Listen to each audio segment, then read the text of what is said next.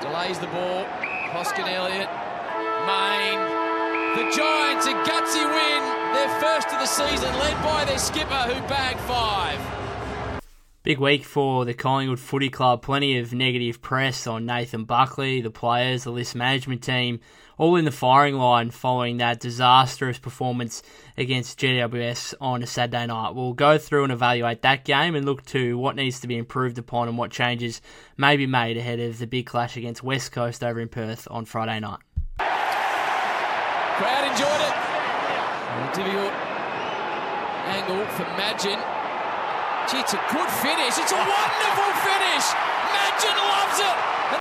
If we look back on Saturday night's 5-goal loss, 14-6-90 to 9-6-60, I think a lot of us would probably want to just forget about that and move on and not recall that game ever again. But I think it's important to think about the fact that that could be a line in the sand game for the Collingwood Football Club and really be a crucial point in our season. I spoke about last week how there are no excuses going into that game, and from here, 1-3, 14th on the ladder, it's going to be, a really tough matchup this Friday night against West Coast. But even if we don't win Friday night's matchup, and I'll go through that on the next segment, but even if we don't win that, you've got to find a response to that, and if we don't, there's going to be some real issues if there aren't real issues already. And as I said, a line in the sand game, that one on Saturday night. Where do we go from here? Can we turn it around and get back to some kind of really good form and challenge for the 8 first and foremost, and then potentially look forward above that? But if we don't, and if we can't, then Nathan Buckley's in some real trouble. And if we continue down this line of really poor performances, then there's going to be some change had at the footy club, either in season or at the end of the season. So a big game in terms of just where the direction of this club goes, but it's hard to actually remember a more disappointing loss for the Collingwood Football Club in recent memory. Even if I just go back to last season, I don't remember any games as disappointing as this one. If you look back, we were competitive in most games of footy, and even the couple of blowout losses we had. If we look at the semi-final against Geelong, for example, I was disappointed in that night because I thought we were actually matched up pretty well against Geelong. We'd beaten them early in the season.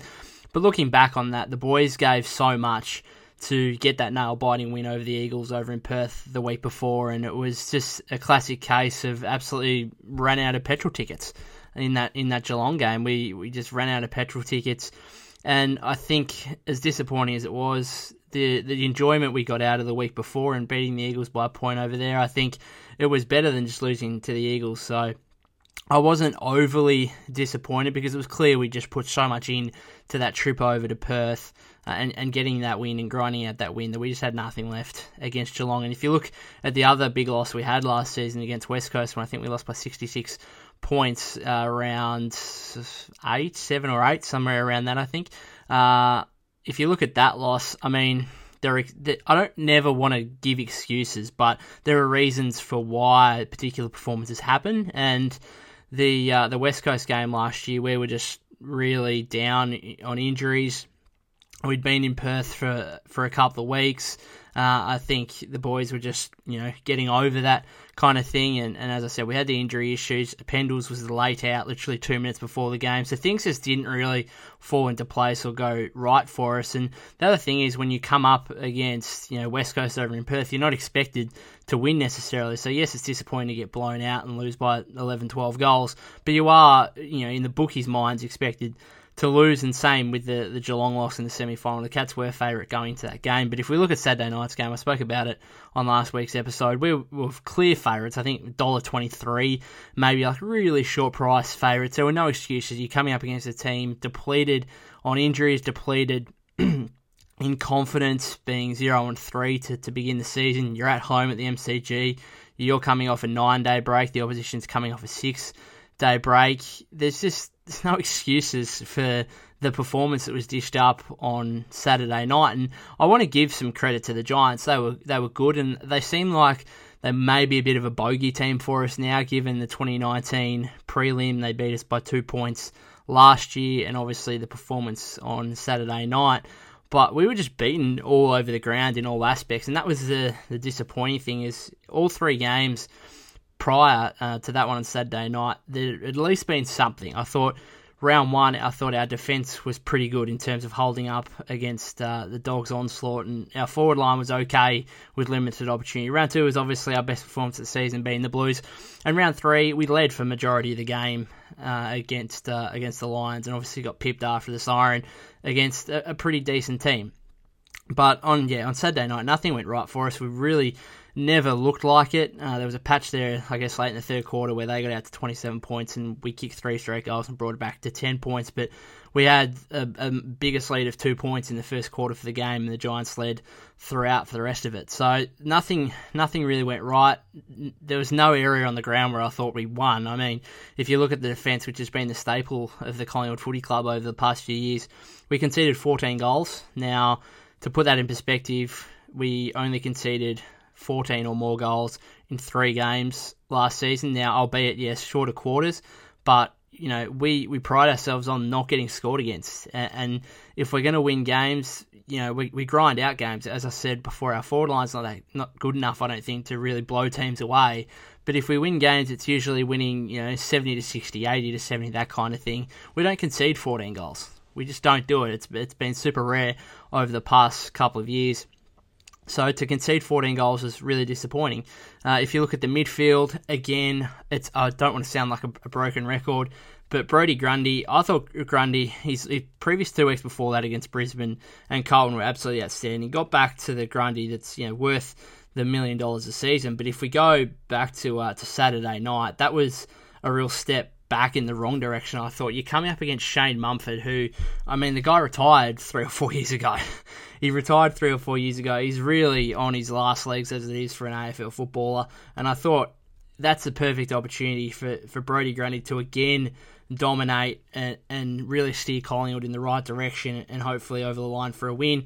And, I mean, he started to get involved in the last quarter when Mummy was just clearly out on his feet. And as I spoke about with the loss to Geelong last week, the loss to Geelong in the semi-final last year, how we were out of petrol tickets in that one. Well, Shane Mumford was completely out of petrol tickets in that last quarter against Brodie Grundy. But if you look at it, yes, Grundy still had his 20 possessions, had his 42 hit-outs. The stat line looks okay, but he should have dominated a lot more against the opponent there in Shane Mumford. And if you look at the stats from a team perspective, as I said, I don't want to sound like a broken record too much, but the fact is that we have one of the more dominant ruckmen in terms of hit-outs in the league, yet that doesn't translate to clearances from a midfield aspect.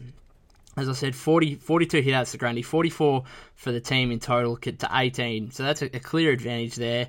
44 hit-outs to 18, yet the clearances went to the Giants 36 to 32, and the centre clearances went to the Giants 15-11. They just beat us up around the ball as well. The contested possessions 150 to 135, and not only that, they just beat us on the spread as well. 241 uncontested possessions to 202. Even despite the more possessions that they had, we had more turnovers, 84 to 81. It's just nothing really went right. They just dominated all around the ground really. Our forward line, I mean, give credit to the midfield in one perspective. We did actually have more inside 50s at the end of the day. Yet that obviously showed that the cohesion between the midfield and the forward line really went back to, a number of years ago, really. I'm thinking like the 2015 to 27 kind of Collingwood Football Club, where we were competitive enough to get the ball inside forward 50 regularly enough, but the cohesion between the midfield and the forward line just wasn't there. And 52 inside 50s, 9 goals, 6, just 15 scoring shots is a really poor effort, really, and it's been an issue now for quite a while.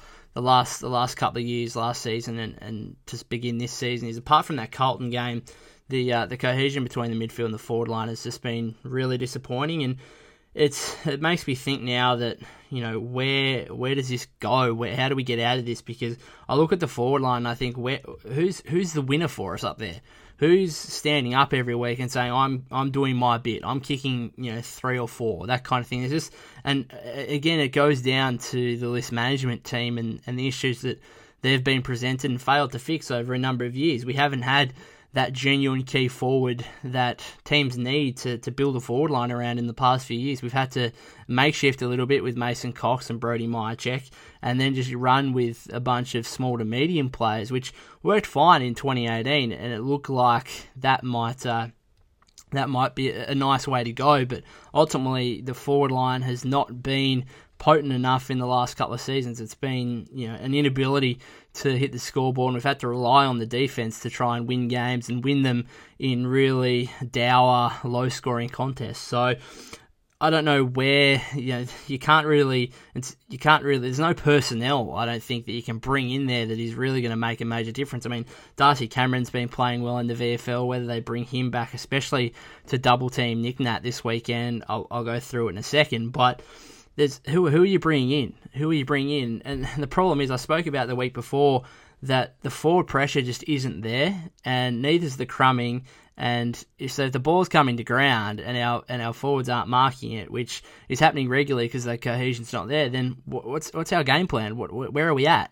And it's just unfortunate that it took a first gamer to actually lead the way in providing pressure and doing the little things that you need to do as a small to medium forward inside forward 50. And that was probably one of the few positives of the night was Bo McCreery. He came in, he didn't set the world on fire offensively. He kicked a goal with his first kick. That was fantastic. But at least he did something. At least he did something, and that was the defensive side. He led the club with 8 tackles on Saturday night. So at least he provided and showed something and provides some real intent and vigour at the contest, which unfortunately there are a lot of senior players in that team that you couldn't say the same about. So it's a real line in the sand game, I thought, between defence, midfield, forward. We're just beaten all over the ground. We were probably lucky that it was 5 goals, to be honest. It blew out a little bit late, but yeah, I think 5 goals, probably looking at it, was about right. I thought GWS played well enough to win by 5 goals, if not more, but at the same time, I thought we hung around when we really shouldn't have. The margin was only less than a couple of goals early in that last quarter. So overall, a really disappointing performance. One that, I can't really think back to a more disappointing loss. The losses that we have had previously, we either, we very, very rarely get blown out. And if we do, it's against a very, very, very good team in West Coast and Geelong in that semi-final. So just to lose by 5 goals against a team that I think is bottom 6 this year really proves to me that this team is in a really bad spot, and if we don't get out of it, we'll be a bottom 6 team ourselves. So next up, I'll have a look at what changes, both from a game plan standpoint and a personal standpoint, ahead of Friday night's clash against West Coast. The siren's going to sound. They've won it. The unwinnable game. Collingwood have won it.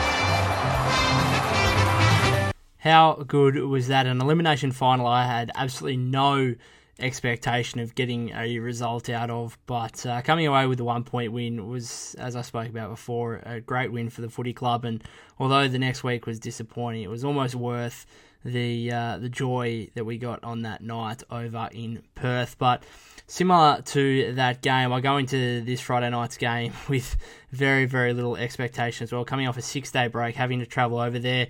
And as poor as our form has been over the 4 rounds of this season so far, we've had a pretty healthy injury list, and unfortunately that has also gone down the gurgler as well, really, given Taylor Adams will miss up to 10 weeks with an MCL injury. Darcy Moore, it's been reported, is battling Achilles soreness. Braden Sire was subbed out of the game with gastro. A really weird one, that one. I don't know what the go was there, how he was fit enough to play and start the game, but then got subbed out in the third quarter with an illness. It just seemed a bit bizarre to me, but anyway. And Jordan De Goey and Steele Sidebottom also had scans, I believe, earlier in the week, but were cleared of any major injury and should line up. In terms of what I want to see on Friday night, I just want to see something positive, something we can really hold our hat on, I guess, as supporters, because if we go into this game with the expectation of winning, then and the result of our thoughts being on the win-loss perspective of it, then I think we're going to come out of this game thoroughly disappointed. But if we look at it from a standpoint of, it would be great to get the win, but let's just look at it from what can we salvage, well, not salvage out of this game, but get out of this game for weeks ahead, for the rest of the season and beyond. And I think if you look at it from a personnel standpoint, we know that Finlay Macrae is locked into debut this week. I think it's come at least a week too early. He should have played last week, but it is what it is. It seems like it's got to a point now that he's only got a game because of Taylor Adams' injury. I don't think that's the case, but it kind of, with Adams going out now, it almost looks like that, which is slightly disappointing because I think he should just be in the team anyway. But we know he's going to play. We know McCreary's going to stay in. I thought he was a really bright spot from an otherwise really dark performance on Saturday night. So he'll definitely stay in. Any other guys? Poulter, McGuinness is coming back from that injury. Ollie Henry, does he get a look in again? I don't think so. I think we're getting into a hard situation here where Bucks is fighting for his job, and the best way to keep your job as an AFL coach is to win games of football. And unfortunately, if we keep going like we have in terms of the team selection, we're going to get to a standpoint where we have to question whether Bucks is sacrificing the future of the footy club in order to save his own job, and it's a clear standpoint of, well, let's try and win games of footy now. Let's play the senior guys. We'll try and win games of footy, and therefore, Bucks keeps his job. Or is it sacrifice a few wins now, potentially sacrificing Bucks as a head coach of our footy club in order to develop these young guys who could potentially be the figures of our next premiership tilt. So it's a tough one, but I think we've got to try and get the balance right. And clearly at this stage, we've been playing the senior guys and we've still been losing games of footy. So as I said last week, I don't think we've really got anything much to lose by bloodying a couple of these young guys. And I'm glad Macrae's in this week. As I said last week, he should have played. He should have been in that team last week, but it is what it is. We can't do anything about that now, but he will play this week. I'm thoroughly looking forward to that, and he should get a really good opportunity through the midfield with Adams not there. With Adams out now, our midfield looks really depleted, and we always look at it and think, how are we getting smashed in the midfield? We've got a good midfield. Well, with Treloar being traded, with Phillips being traded, even someone like Stevenson who could have ran through there, Jamie Ellett being out injured, he was the player that could have ran through the midfield. We're really kind of poaching guys from different positions to actually run through the midfield now. Jack Crisp is one to come to mind. Jack Madgen, I thought Jack Madgen, along with McCreary, was a positive from last week. I thought it was probably his best game for the footy club. He had a heap of the ball. He had a nice goal there in the second quarter, I believe it was, from the boundary line. So I thought he played well, and he was actually pushed up on to a wing and given greater responsibility and opportunity. So we're starting to pluck. We've gone from a situation where our midfield's a massive strength and one of the best in the comp to now actually having to pull players from different positions to play through there and give us a different look. And now obviously blooding the youth in Finlay Macrae, who I think should get a reasonable opportunity throughout the midfield, a reasonable opportunity at centre bounce attendances. And what is there to lose, really? Yes, we could lose this game of footy, but we're likely going to lose the game anyway. So let's see what these guys like Finlay Macrae can provide, and then hopefully that's a real springboard for the rest of the season, getting wins like we should against Essendon last week. I'm not saying we necessarily tank this game, because it sounds like I'm almost going down that theory. We still try and win the game of footy, but it's about giving opportunity to these young guys to see what they've got, and if they've got something, then that's a huge bonus and a huge positive for the footy club and for us as fans. So I'm thoroughly looking forward to, as I said, seeing Finlay Macrae go about. If he's anywhere as good as his brother, then we've got a great player on our hands, that's for sure. And I remember last week Jack Macrae came out and actually said his brother's probably a better player at that age than he was. So if that's the case, Jack Macrae's been a great player for the Dogs ever since he came into the AFL system. So if we get anywhere near that with Finlay Macrae, then we're going to be on to a good one, Pies fans, that's for sure. In terms of other changes, I spoke about Darcy Cameron before. He's been good in the VFL. I just have an issue with why we're playing Darcy Cameron. Are we playing it in a defensive role? Are we playing it to negate the West Coast tall defenders and their interceptability, like Jeremy McGovern, like Tom Barras, who are really good in those situations. Are we doing that from that point of view? Are we doing it to chop out Grundy and help him against Nick Nat? Well, I'm here to say, if we have to get to a situation where we have to bring in a second ruckman to help Grundy against Nick Nat, we're in real trouble. And Grundy's in real trouble because Grundy's on $1 million a season.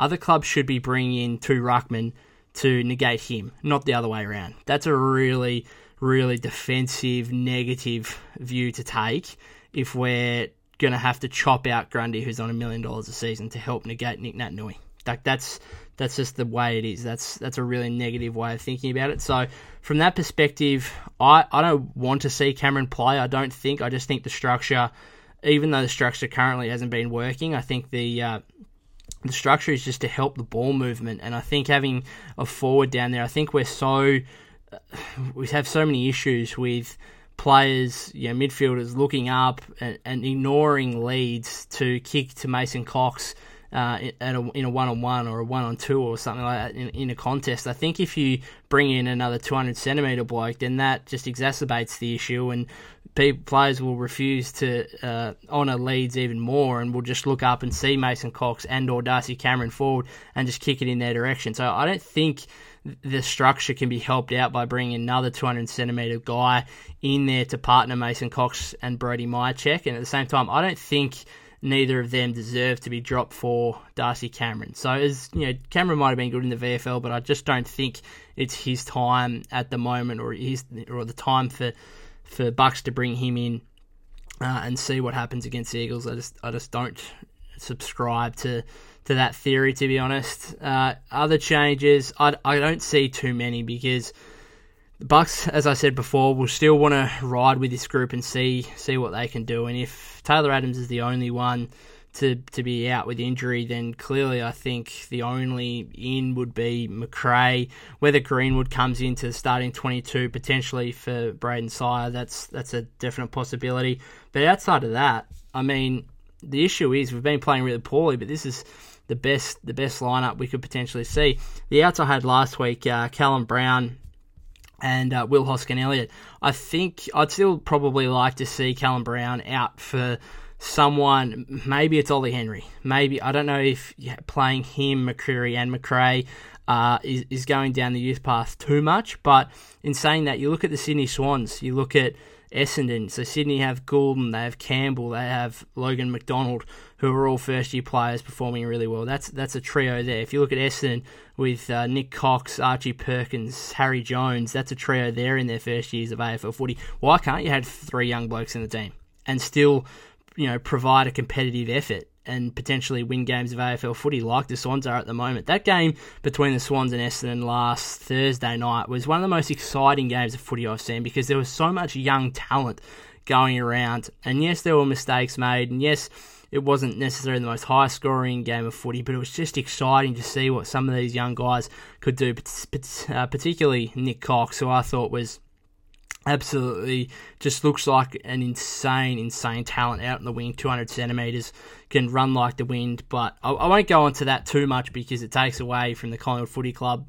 But I think we got to look at those two teams and just think, let's play these. We can play 3 young guys. We can play McCreery, Macrae and Henry together and still be a competitive outfit that can win games of footy. So I wouldn't mind seeing that. So, I think I've spoken or talked myself into it. I think Macrae and Henry, potentially Greenwood, in for Sire, Adams and probably Callum Brown. The issue with Will Hoskin-Elliott, everyone's been calling for the axing of Will Hoskin-Elliott for ages now.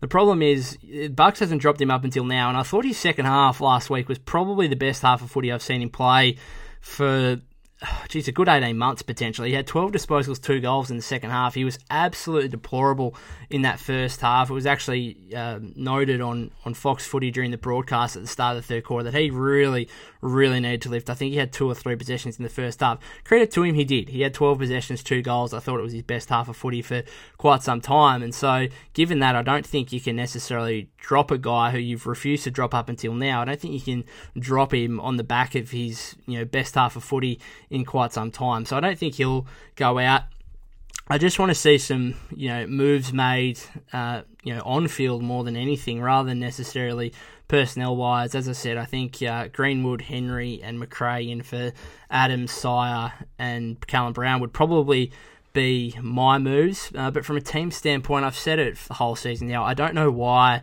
Josh Dacos is playing, a half-forward role. I want the ball in his hands as much as possible. I know that his class and nous around goal is something that can certainly add to the forward line, but the ball's not going in there with any quality. And if you get him up the ground, if you get him up onto the wing, heck, even with Adams out, give him some centre bounce time. I think he's capable. We don't know yet. Well, we do know. He had, as our most improved player last season playing on a wing, but put him through the wing and through centre bounce attendances and stoppages. See what he's got, because I think he's one of our most talented young players, and he's played around 50 games now. Like, he's experienced enough to now provide that opportunity to him, and I just think moving him back forward, it just completely lost the improvement that he had in his game last season. He needs to be a player that gets the ball in his hands and can deliver up forward, because he's one of the few players that has the class and skill level to honour leads and use his kicking skills on both sides of his body to great effect. So I think we need to see that. Another thing I was disappointed with, just get your matchups right, I think is the big thing in the coach's box. And obviously they know more than I do, but I thought it was just a really clear matchup to make was Braden Maynard to Toby Green last week. I was astounded when I saw Isaac Quaynor go on to Toby Green. I love Isaac Quaynor. I think, along with Dacos, they're two of our most talented young players who have now played a fair bit of senior footy. But he's not the guy who I would have sent to Toby Green. I know Braden Maynard's played on Toby Green in the past. I know Toby Green's kicked some goals on him in the past, but those battles have always been so exciting, and Braden Maynard's more than held his own. I didn't understand. I didn't understand why Isaac Quaynor played on Toby Green. And it also took Bucks a long time to actually take Quaynor off him. So, although I stress about giving these young guys more opportunity and more responsibility, you don't need to do it in a way that is actually a detriment to their own development and their own and the team, more for that matter, because some of these guys are known for playing certain roles, and yes, you can change things up, but Braden Maynard's always played on Toby Green the last couple of years, and he's always held his own. Yes, Toby kicks his goals, he's going to do that against everyone. I absolutely love Toby Green. I'm probably one of the rare people that do. I love the way he goes about it. I think he's a fantastic footballer. I think he's GWS's best player, clearly, and he kicked 5 goals last week, and that was a difference in the game. So I don't know. I can't understand why Isaac Quaynor played on Toby Green.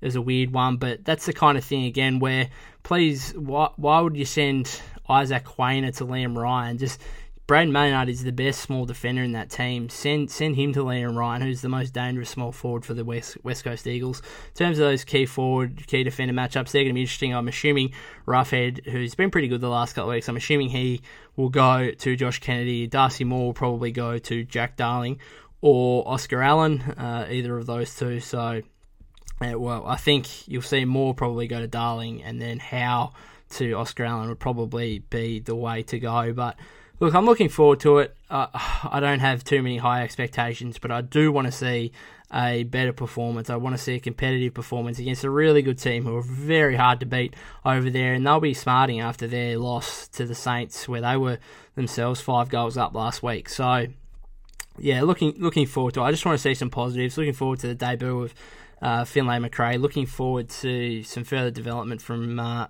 McCreary, who I thought was an exciting piece out of last week's performance. So thank you guys very much for listening to this week's episode of the Big Footy Piecast. I'll be back next week. Let's hope for a Pies win. As I said, not too optimistic, but we never know. That performance against the Eagles in the elimination final last year is something we can definitely hope to replicate this Friday night. Cheers, guys.